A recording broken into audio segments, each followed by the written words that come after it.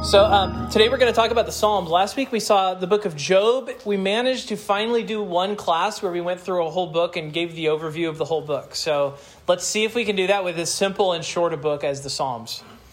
The Psalms are, I don't think it's controversial to say, the longest book in the Bible. Definitely has the most chapters, and it definitely has the longest chapter in the Bible, Psalm 119. Which is a tremendous tour de force when you're talking about really, really long Psalms to God. So we're going to talk about the book of Psalms today.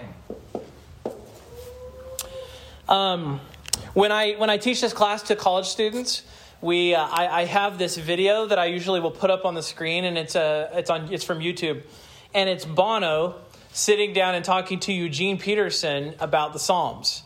And so for 10 minutes, Bono, which, raise your hand if you don't know who Bono is.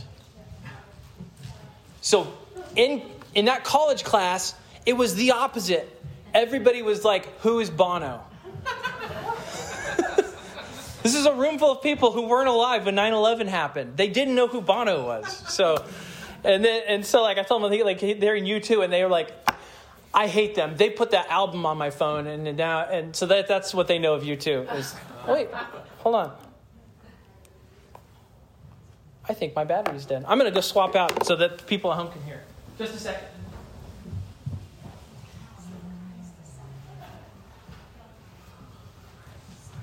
If I cannot deprive the people at home, then I will not deprive the people at home. They're probably screaming into the screen. Yeah, it's dying. The battery's dead. So now I know it can go 3 Sundays without being charged. All right, I'm turning this off now. Technical stuff. I think eventually we'll iron out the video stuff so that it isn't so much work. But for right now, it's still a bit of work. So yeah, Eugene Peterson and Bono basically talk about the Psalms. They talk about why they love the Psalms. Bono talks about how they're like blues, the psalmist is pouring his heart out and he's honest before God. And I enjoy the video. And Eugene Peterson, I don't know if you've ever read anything by Eugene Peterson. He did The Message. And so I think a lot of maybe Reform types, we're just grumpy enough that we're like, The Message is not great, so we don't like Eugene Peterson. Listen, Eugene Peterson is an awesome guy who meditates a lot on Scripture. He's got a really good book called Eat This Book. And has anybody read Eat This Book? It's a good book about meditating on Scripture, not just reading it, but meditating upon it. And he's really solid. So I'm going to say something nice about Eugene Peterson. I don't know if I said anything nice about Bono, but I love Bono. So. I'm like a Presbyterian in just the right age range where like all of us of my age admit that we love U2, but we just don't talk about it. So I'm not afraid to talk about it. So the Psalms, though. The Psalms are by far the most popular book of the Bible. I don't know, and I don't know how to quantify that. Maybe somebody could tell me the book of John is more popular, but I think the Psalms are. I blame it on the fact that when you open your Bible, it falls into the Psalms. And that's how people read their Bible a lot of times. They just go, I'm going to read whatever I open it to. And it's usually the Psalms because it's in the middle. The Psalms are the longest. They are probably the most familiar. Certainly, though, one of the hallmarks of the book of Psalms is that they are very personal. This is a book that you read, and the authors are not afraid to say precisely what they think and to address all sorts of difficult emotions. They are experiencing joy. They let us know that as readers. They are expressing anger. There are some angry Psalms. I think you probably know if you can just think about a few of them. We'll talk about some. They express confusion. When they do not understand God's ways, they say so. When there is praise, when there is confession to be made, they are pouring their heart out and they're letting God know. The Psalms actually give a language to God's people so that we can talk to Him. One of the things, raise your hand now if you've ever read Augustine's Confessions, even part of it, if you've even read some of Augustine's Confessions. You actually have, because some of our confessions of sin are stolen from the confession, so everybody can raise their hand. He basically speaks Psalms. I mean, that's the language of Augustine. When he's talking, he will just say things, and in the newer editions, they'll put quotes around whenever he quotes the Bible. And I have this great edition that just like footnotes whenever he talks about Scripture, and he just quotes the Psalms voluminously, and it's just how he talks. It's just how he addresses God. So this book is significant and personal, and it gives voice to God's people and how we should talk to the Lord. So when you talk about authorship of the Psalms, there is not an easy answer, because this is a book that was written over the course of about 1,000 years. It is a book that has at least 50 Psalms that are anonymous. They just don't have a name listed on them, no author listed. Probably, as far as the years that it's written from about 1400 BC. Does anyone know who might have written a psalm in 1400 BC? Moses. Yeah, we've got a psalm by Moses. Psalm 90 is a psalm by Moses. And then the last psalm would have probably been written somewhere around 400 BC. And that would have been a psalm by the rivers of Babylon. We sat down and wept. That would be an exile psalm. So you're talking around 400, a little before that, maybe 440. So 50 of the Psalms are anonymous. They have no author listed. We know Moses wrote one. We know that David wrote. Any guesses on how many Psalms, of all the Psalms, we have 150. How many of those were written by David? 80. 73. You're so far from being right. I'm just kidding. It's pretty close. You basically got it. 73. Yeah, 73 Psalms are David's Psalms. And truthfully, he could have written 80 because there are some that don't have names on them. So we may have some David Psalms. 50. What's that? Maybe he wrote all the 50. Maybe he wrote all the 50, and they just got tired of writing David next to them. Yeah. I have all of them listed that are David's Psalms, but I'm not going to read them all to you. But Solomon wrote 2 of the Psalms. The sons of Korah, by the way, sons of Korah are my favorite. Whenever I have a psalm that's actually my favorite, oftentimes I'll look and it'll say sons of Korah. And I'm like, I like those guys. I don't know much about them, but I like them. They're good. The Haman the Ezrahite wrote one psalm, and a guy named Ethan the Ezrahite wrote another one right next to it. So Psalm 88 and Psalm 89. You have a lot of authors contributing to this hymn book of Israel. So let's talk about genre. Let's talk about genre of psalms. These things kind of range all over the place. There are a lot of different types of psalms. So I just want to address a few. One genre of psalm that you might be familiar with is the genre of hymns. These would be praises, another word for praises. These are songs that are just simply exalting God, lifting God up, remembering who God is. One good example of this psalm of hymn is Psalm 96, 1-3. Oh, sing to the Lord a new song. Sing to the Lord all the earth. Sing to the Lord, bless his name. Tell of his salvation from day to day. By the way, I think when we start talking about Proverbs, we're going to talk about Hebrew poetry and something that defines Hebrew poetry. But I'm going to go ahead and tell you the big thing that defines Hebrew poetry. When we think of poetry in the Western world, we think of poetry, say, in America. We usually think of something that's got a meter and a rhyme to it, right? We usually say, look, it's got to have this many beats per minute, this many beats per line. There needs to be some sort of rhyming going on here. There needs to be at least some lines that rhyme. We look for these different telltale signs that there's a poem here. In Hebrew, you don't have those same telltale signs at all. The way you know that Hebrew is using poetry is repetition. You see repetition, but it'll say something 2 different ways. So, for example, I just read you Psalm 96. That first verse, listen to the first line again, and then listen to the second line.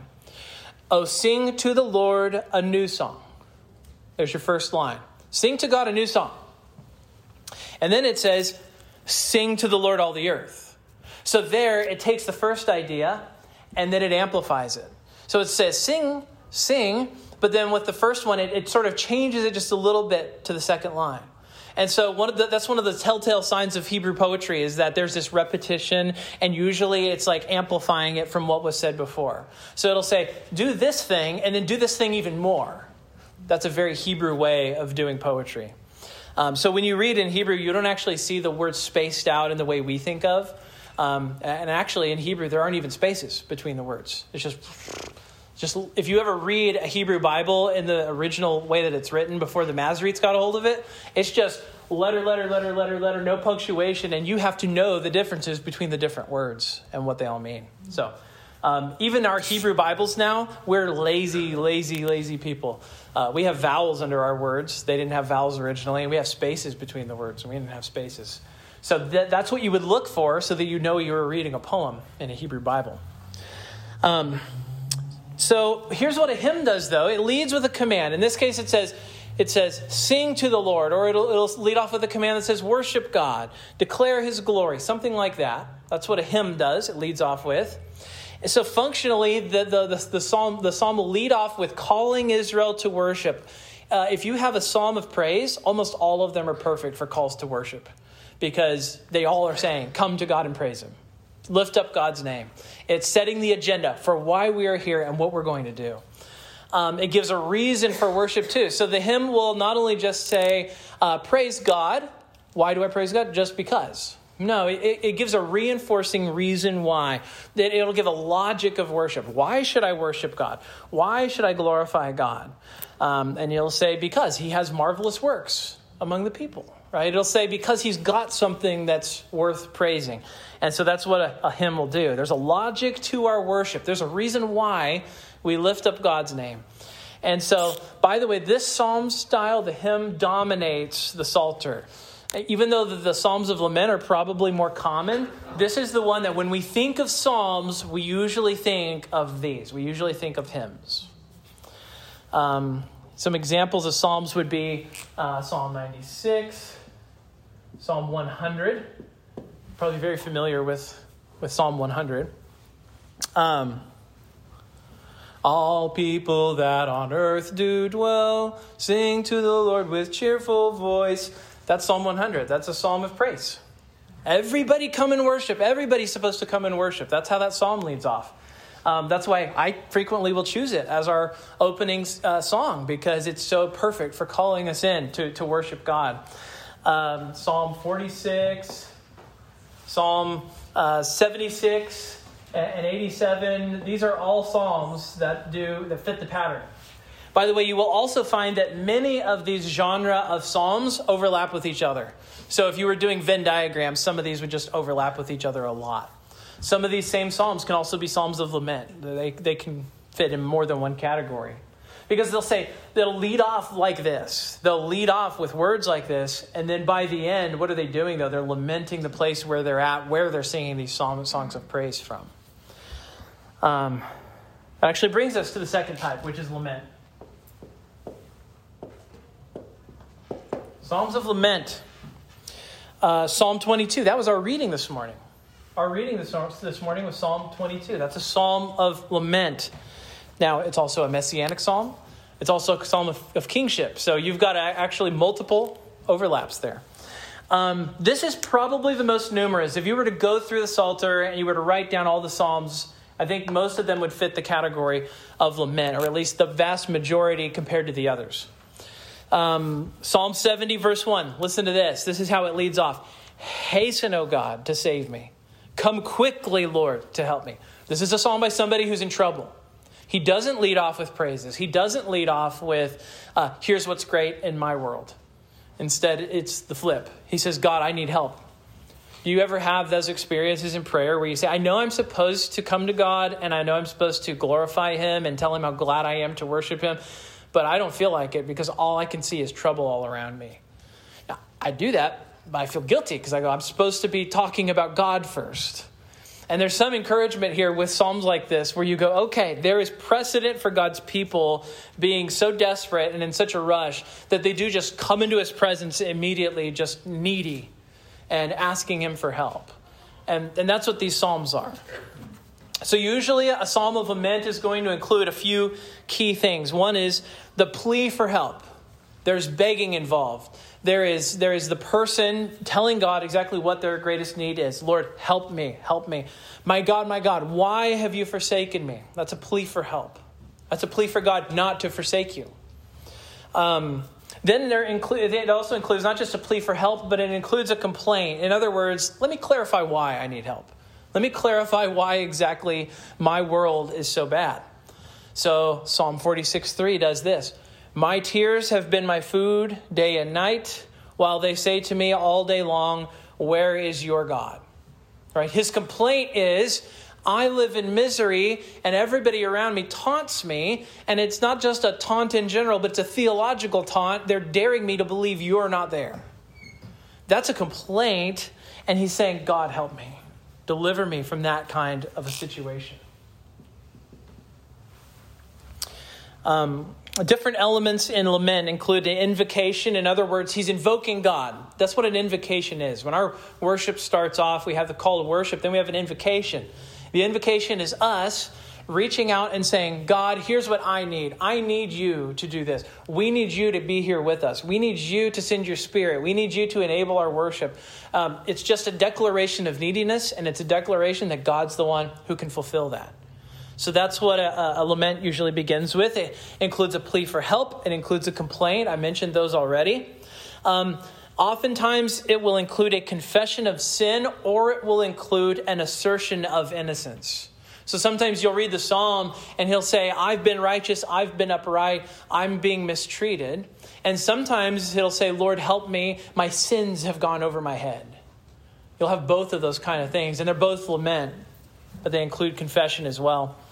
We're going to talk about imprecation in a minute, but sometimes imprecation. Who can tell me what imprecation is? Asking God to do something. And what are you asking God to do? Usually judge. Yeah, usually do something bad to this person, right? It's bad speaking. It's sort of a malediction. I want something bad to happen to the guilty person. And so God, basically, you're calling for God to be just. That's what an imprecation is. I'm going to ask God, instead of showing you mercy, to give you exactly what you deserve. We're going to talk in a minute about where's the place for a Christian to pray like that? Is there a place for a Christian to ever pray a curse on somebody instead of a blessing? Psalms of lament also include confidence in God's response. Inevitably, in these Psalms of lament, they have this element of darkness, and sometimes the Psalms of lament feel like mostly darkness. And then you do usually get somewhere a glimpse of the goodness of God, a glimpse that I know God is there, I know that there's hope. But oftentimes it's not plain to see, and it's oftentimes not easy to see in the Psalms of lament. But there is confidence in God's response. He's going to do the right thing. And then because of that, you have this element of praise and blessing in the Psalms of lament. Psalms of lament have this element of reorientation in them. So I'm using the word reorientation really carefully. It's one of the words that my professor Mike McKelvey used when he was talking about the Psalms. And he was saying that they begin by declaring their sadness. You know, they begin by declaring how bad things seem to be. And then they say, but I know that God is my deliverer. So they're almost writing to give expression to their sadness and their disappointment. And then they know that they need to think differently about the situation. And so they're by being honest and then telling themselves the truth, they actually are able to turn the situation. And by the end of the psalm, they're able to find strength where they didn't have strength before. You see that a lot in these Psalms of lament. Again, like this is just teaching us, right? This is just teaching us how do we reckon with our own darkness? How do we reckon with our own sadness? How do we reckon with our own frustrations? The laments give us a voice for our sadness or our sorrows. The Christian life is not always a happy thing. And there has been I think there have been great problems, especially in the modern church, because we haven't taught people to expect sadness, and we haven't taught people that lament is healthy. We haven't taught people that sorrow is a regular, ordinary part of life in this fallen world. And so instead, what do? We tend to tell everybody that life is happy, and it's so good now that we know Jesus. And yet I think you have a lot of people in the pews who go, that's not my experience. My experience is that my life got harder when I came to Jesus. It feels like I have just as much sorrow as I had before. And so they need to have somebody around them take their sorrow seriously and their laments that they experience seriously. That's why I think we've got to highlight the laments. I think we have to sing the Psalms, partly because when else are we going to sing laments? When else are we going to do this? We need them. It's probably the most needful for us today, and certainly the most foreign. So that's interesting, isn't it? That we need these probably the most, and that they are the most strange to us. We don't know how to do it. So that's Psalms of Lament. Another type of psalm, and you can already see how these would start to overlap with each other. You have Psalms of Confession. What is the most famous Psalm of Confession probably in the Psalter? 51. Psalm 51, right? David is confessing his sin. It actually says in the probably uninspired heading that it's a Psalm of David after he sinned with Bathsheba. And I say probably uninspired because these were edited later, and probably David didn't write at the top David after he sinned with Bathsheba. Well, he could have. So it comes to us later with that heading. But Psalm 51 is an example of a psalm of confession. What does that do? It is written to proclaim God's righteousness and my sinfulness. God, you are right and I am wrong. You have done good. I have done bad. This is our relationship, Lord. I am in I'm in the doghouse. And I know that I'm supposed to be in the doghouse. And Lord, I'm coming to you, telling you who I really am. Again, this is probably a subgenre of lament. They really overlap on the Venn diagram, but they're still distinct enough that I think they need to be talked about separately. You also have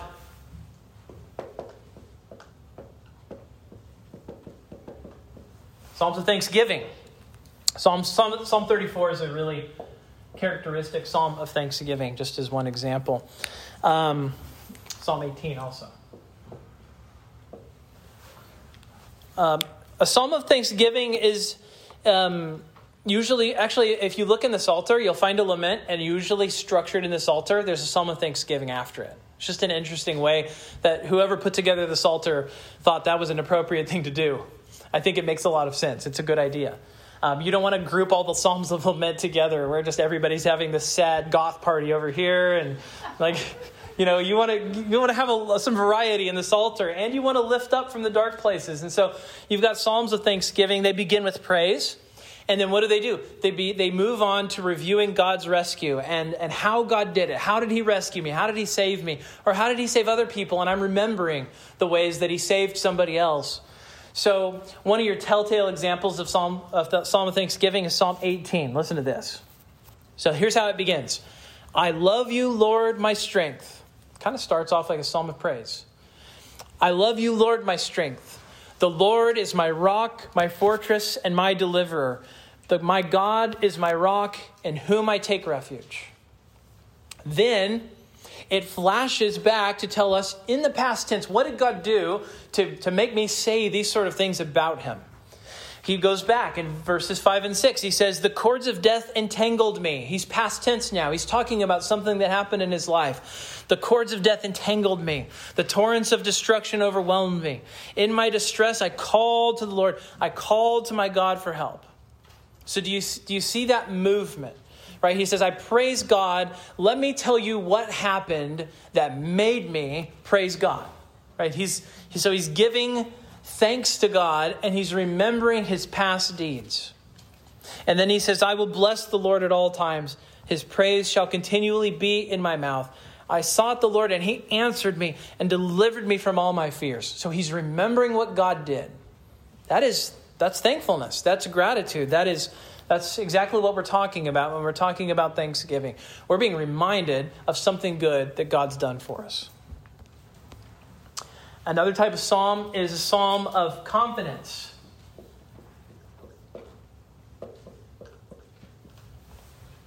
Psalm 91. Psalm 91 is a psalm of confidence. Mighty fortress is our God. Practically a paraphrase of Psalm 91. You are basically reading a hymn when you read Mighty Fortress is Our God, that is just bouncing off of all these ideas in Psalm 91. He who dwells in the shelter of the Most High will abide in the shadow of the Almighty. I will say to my God, to the Lord, my refuge and my fortress, my God in whom I trust, right? A mighty fortress is our God. Who is the one that I know I can take shelter with when everything else in my life is really, really bad? It is Yahweh. And that's what Psalm 91 is. Psalm 91 is one of those go to Jesus psalms. Really important. We need it. You have Psalms of remembrance. Psalms of remembrance.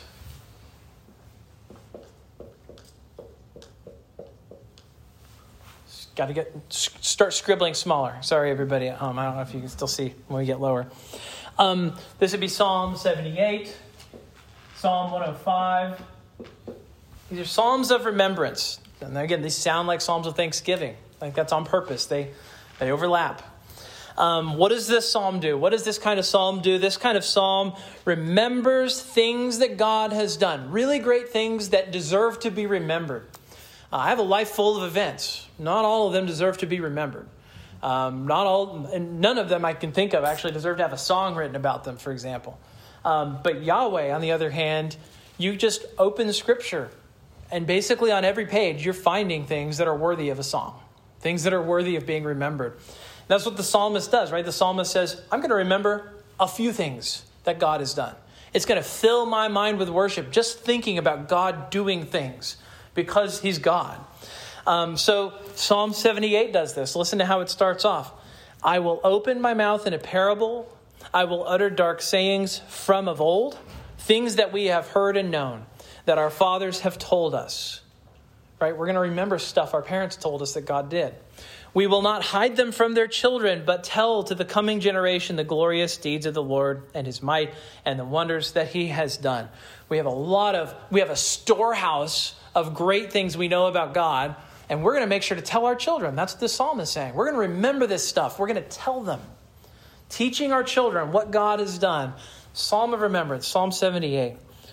One of the greatest struggles of the Christian life is actually not the struggle of knowledge. We do not have a knowledge problem generally. We have a remembering problem. We have a being reminded problem. So when we come to worship, I hope that you hear really familiar stuff in the pulpit. I hope the stuff you're hearing is not, oh man, I've never heard anything like this before. My hope is you're remembering all the stuff that you've been forgetting. And that's what my real hope is. Now, if you're new to the Christian life, I hope you're hearing new things. But if you've been around the block a few times, what you should expect to hear is actually not new stuff all the time. You should be expecting to be reminded of the thing you knew you were supposed to remember and you forgot. That's a big part of the Christian life. Let's remember. So you have Psalms of remembrance, reminding us of the need to remember. Wisdom Psalms. Wisdom Psalms. These are Psalms that praise the wisdom of God. You got Psalm 1 is a wisdom psalm. You got Psalm 19 is a wisdom psalm, and they usually draw a connection between the wisdom of God and the wisdom we need to have. Psalm 1 is a really good example, right? The Psalm 1 that says, what's a wise person? What's a godly person look like? And then it says, well, here, it's somebody who's it's like he's planted by streams of water, right? Like a tree planted by streams of water. That's what a wise person's like. This is what a godly person's like. This is somebody who loves the law of God and wants to live it out and put it into practice. And so that's what Psalm 1 does.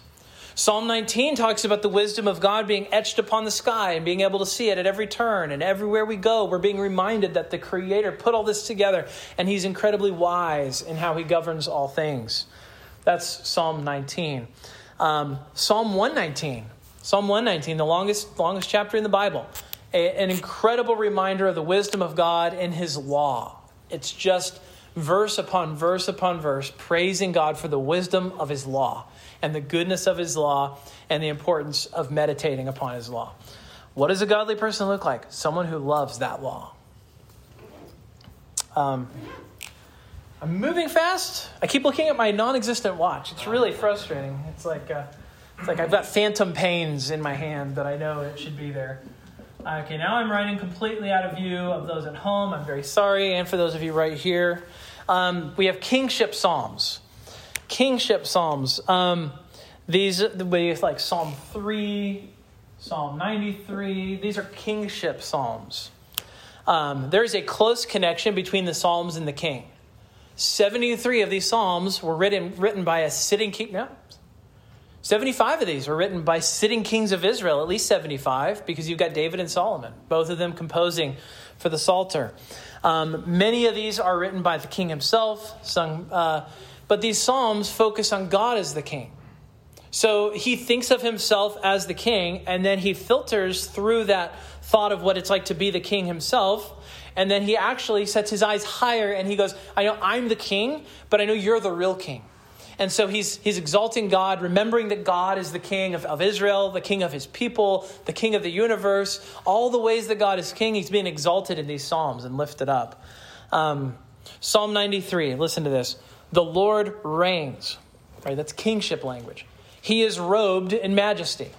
You've got that robe. You've got that kingly raiment on him. The Lord is robed. He has put on strength as his belt. Yes, the world is established. It shall never be moved. Your throne is established from of old. You are from everlasting. Some of these Psalms are written in first person. So you have the king struggling with his enemies, right? So Psalm 3 is a kingship psalm, but it's not exactly triumphant.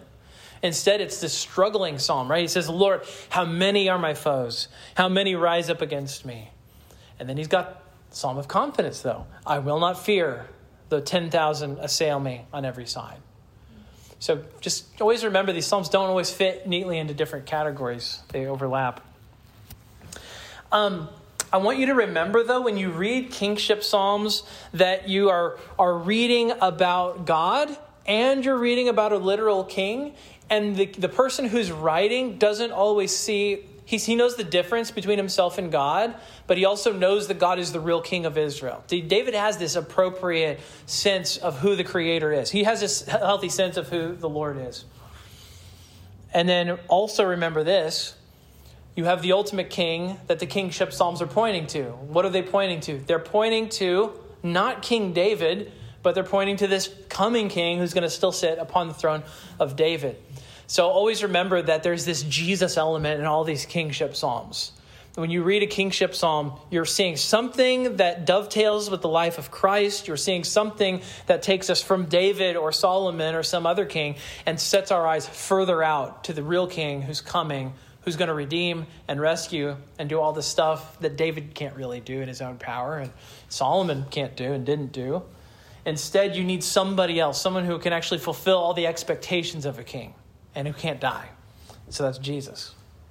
That actually takes us to the last kind of psalm that I want to mention, although there are even more categories than just this. And this is really going to be low down. Sorry, everybody. It deserves to be higher. I probably should have put this first. But this is messianic psalms. So this would be like Psalm 22. Oh, let's make some room. Psalm 45. Those are examples of messianic psalms, right? Psalm 22. My God, why have you forsaken me? The Messiah means anointed. Messiah means chosen by God. The Psalms are just filled with this future expectation of somebody who's greater than David. There's this messianic hope just permeating all of these. You have this Davidic stamp on the Psalter that brings messianic significance to the whole thing.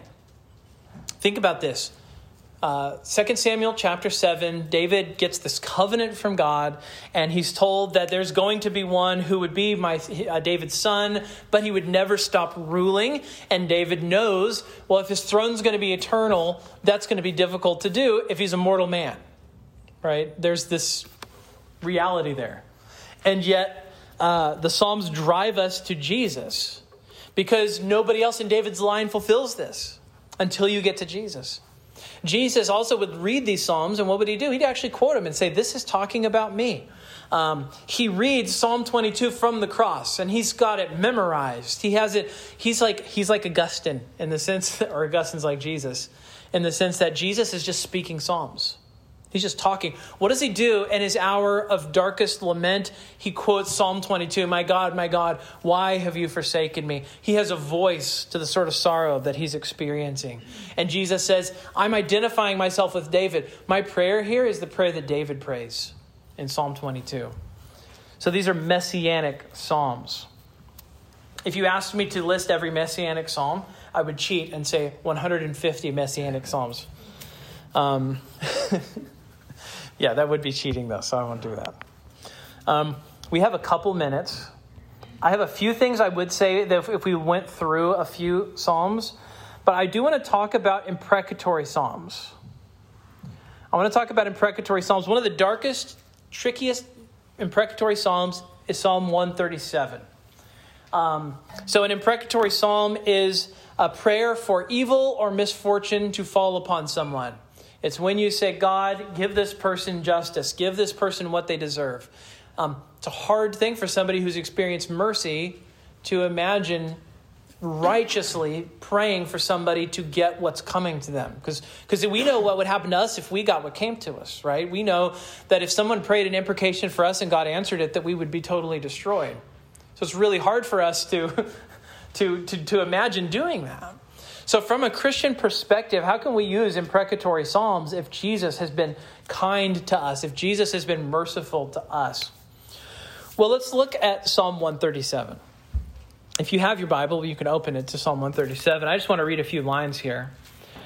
By the waters of Babylon, there we sat down and wept. This is probably one of your last psalms composed in the Psalter. They're remembering being in Babylon, which means this is written after the exile, which means we're probably talking 400 BC. So by the waters of Babylon, there we sat down and wept when we remembered Zion. They remember what it was like to be in Israel and how far they have fallen. Here they are now in the land of Babylon, no land for themselves. On the willows there, we hung up our lyres. We didn't play songs when we were there. We hung our lyres up. What use do we need to be holding lyres in this miserable land full of pagans? And so they hung up their lyres. And it says, for there our captives required of us songs, and our tormentors mirth, saying, sing us one of the songs of Zion. Pretend to be happy, you guys. They were asking them, keep pretending to be happy. But they said, how shall we sing the Lord's song in a foreign land? And then listen, here's where the imprecation comes in. All of that's lament up to now. And then listen to this. O daughter of Babylon, doomed to be destroyed, blessed shall be he who repays you with what you have done to us. So I want you to return to these people what they did to us. And then it ends on this note that says, blessed shall be he who takes your little ones and dashes them against the rock. I want someone to take your babies and throw them on the rocks so their brains are spilled out. That's what the psalm ends on. One time I was listening to a Rich Mullins concert. Does anyone even remember Rich Mullins? All right. I have a long, old love of Rich Mullins because I'm from Kansas, and so is Rich. So anyway, one of his concerts, he read that, and he was like, that's not a very pro-life message. I was like, well, yeah, it actually is, but maybe we can talk about why that is. But it actually is a pro-life message because Psalm 137 is crying for ironic justice. You know what ironic justice is? Ironic justice is when somebody gets the thing that they should have gotten. It's when somebody gets the thing that they caused someone else to experience. Aaron was telling me that they were that for the women's group on Tuesday, they were talking about Haman in the book of Esther and how, Haman just totally gets exactly what he's planning to happen to Mordecai. Like, what a hilarious moment. And it just he just gets what he deserves. And there's something beautiful about someone getting what they deserve when they're just so evil and they're planning something so bad. And so how do we read Psalm 137? Think about the sort of things that were done to the Israelites in the invasion of Israel. I suspect that this is somebody who knows precisely what happened. There were little ones killed in Israel in the invasion of Jerusalem. There were little ones who were thrown upon the rocks, probably over the walls of Jerusalem.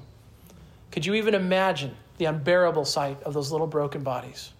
And how you would still remember it 40, 50, 60, 70, 80 years later, when you're maybe even returning to Babylon and you're remembering when you were a little kid and you were dragged out of Jerusalem and you're remembering that city and what it was like to see it burning and to see all those little broken bodies. You get back to Jerusalem, you're remembering your time in Babylon, and you're thinking, you are not forgiven for what you did. And you're praying for God to do something. A really good book, if you're interested in psalms of imprecatory psalms. This is a good book. It's by a guy named Eric Zenger, A God of Vengeance, Understanding the Psalms of Divine Wrath. It's a really good book if you want to learn more about imprecations. I also have a book in my office that I haven't read, so I'm not 100%, but I like the writer. His name's Jay Adams. Jay Adams wrote a book called War Psalms of the Prince of Peace. I think that's a book that also addresses imprecatory psalms. So you have a few books on that subject that I will just nudge you towards.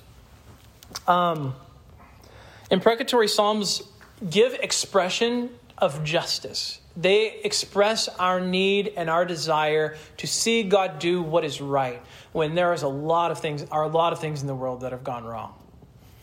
So there is a place for them. I want to just jump ahead and just say a few words about the place of Psalms in the church. One of the things that we need in the church is we need the Psalms. And I've expressed sort of the reason why. Look at the variety of what the Psalms do, the voice that the Psalms give to us, the importance of this book. They tell us how we can express our sadness to God. They show us how to confess our sin. They show us how we can tell God thank you. They show us, they point us to Jesus. Even when we're reading the Psalms, we're being pointed to Jesus. Sometimes in ways that we don't recognize and we don't notice, but he's doing it. He's pointing us to himself.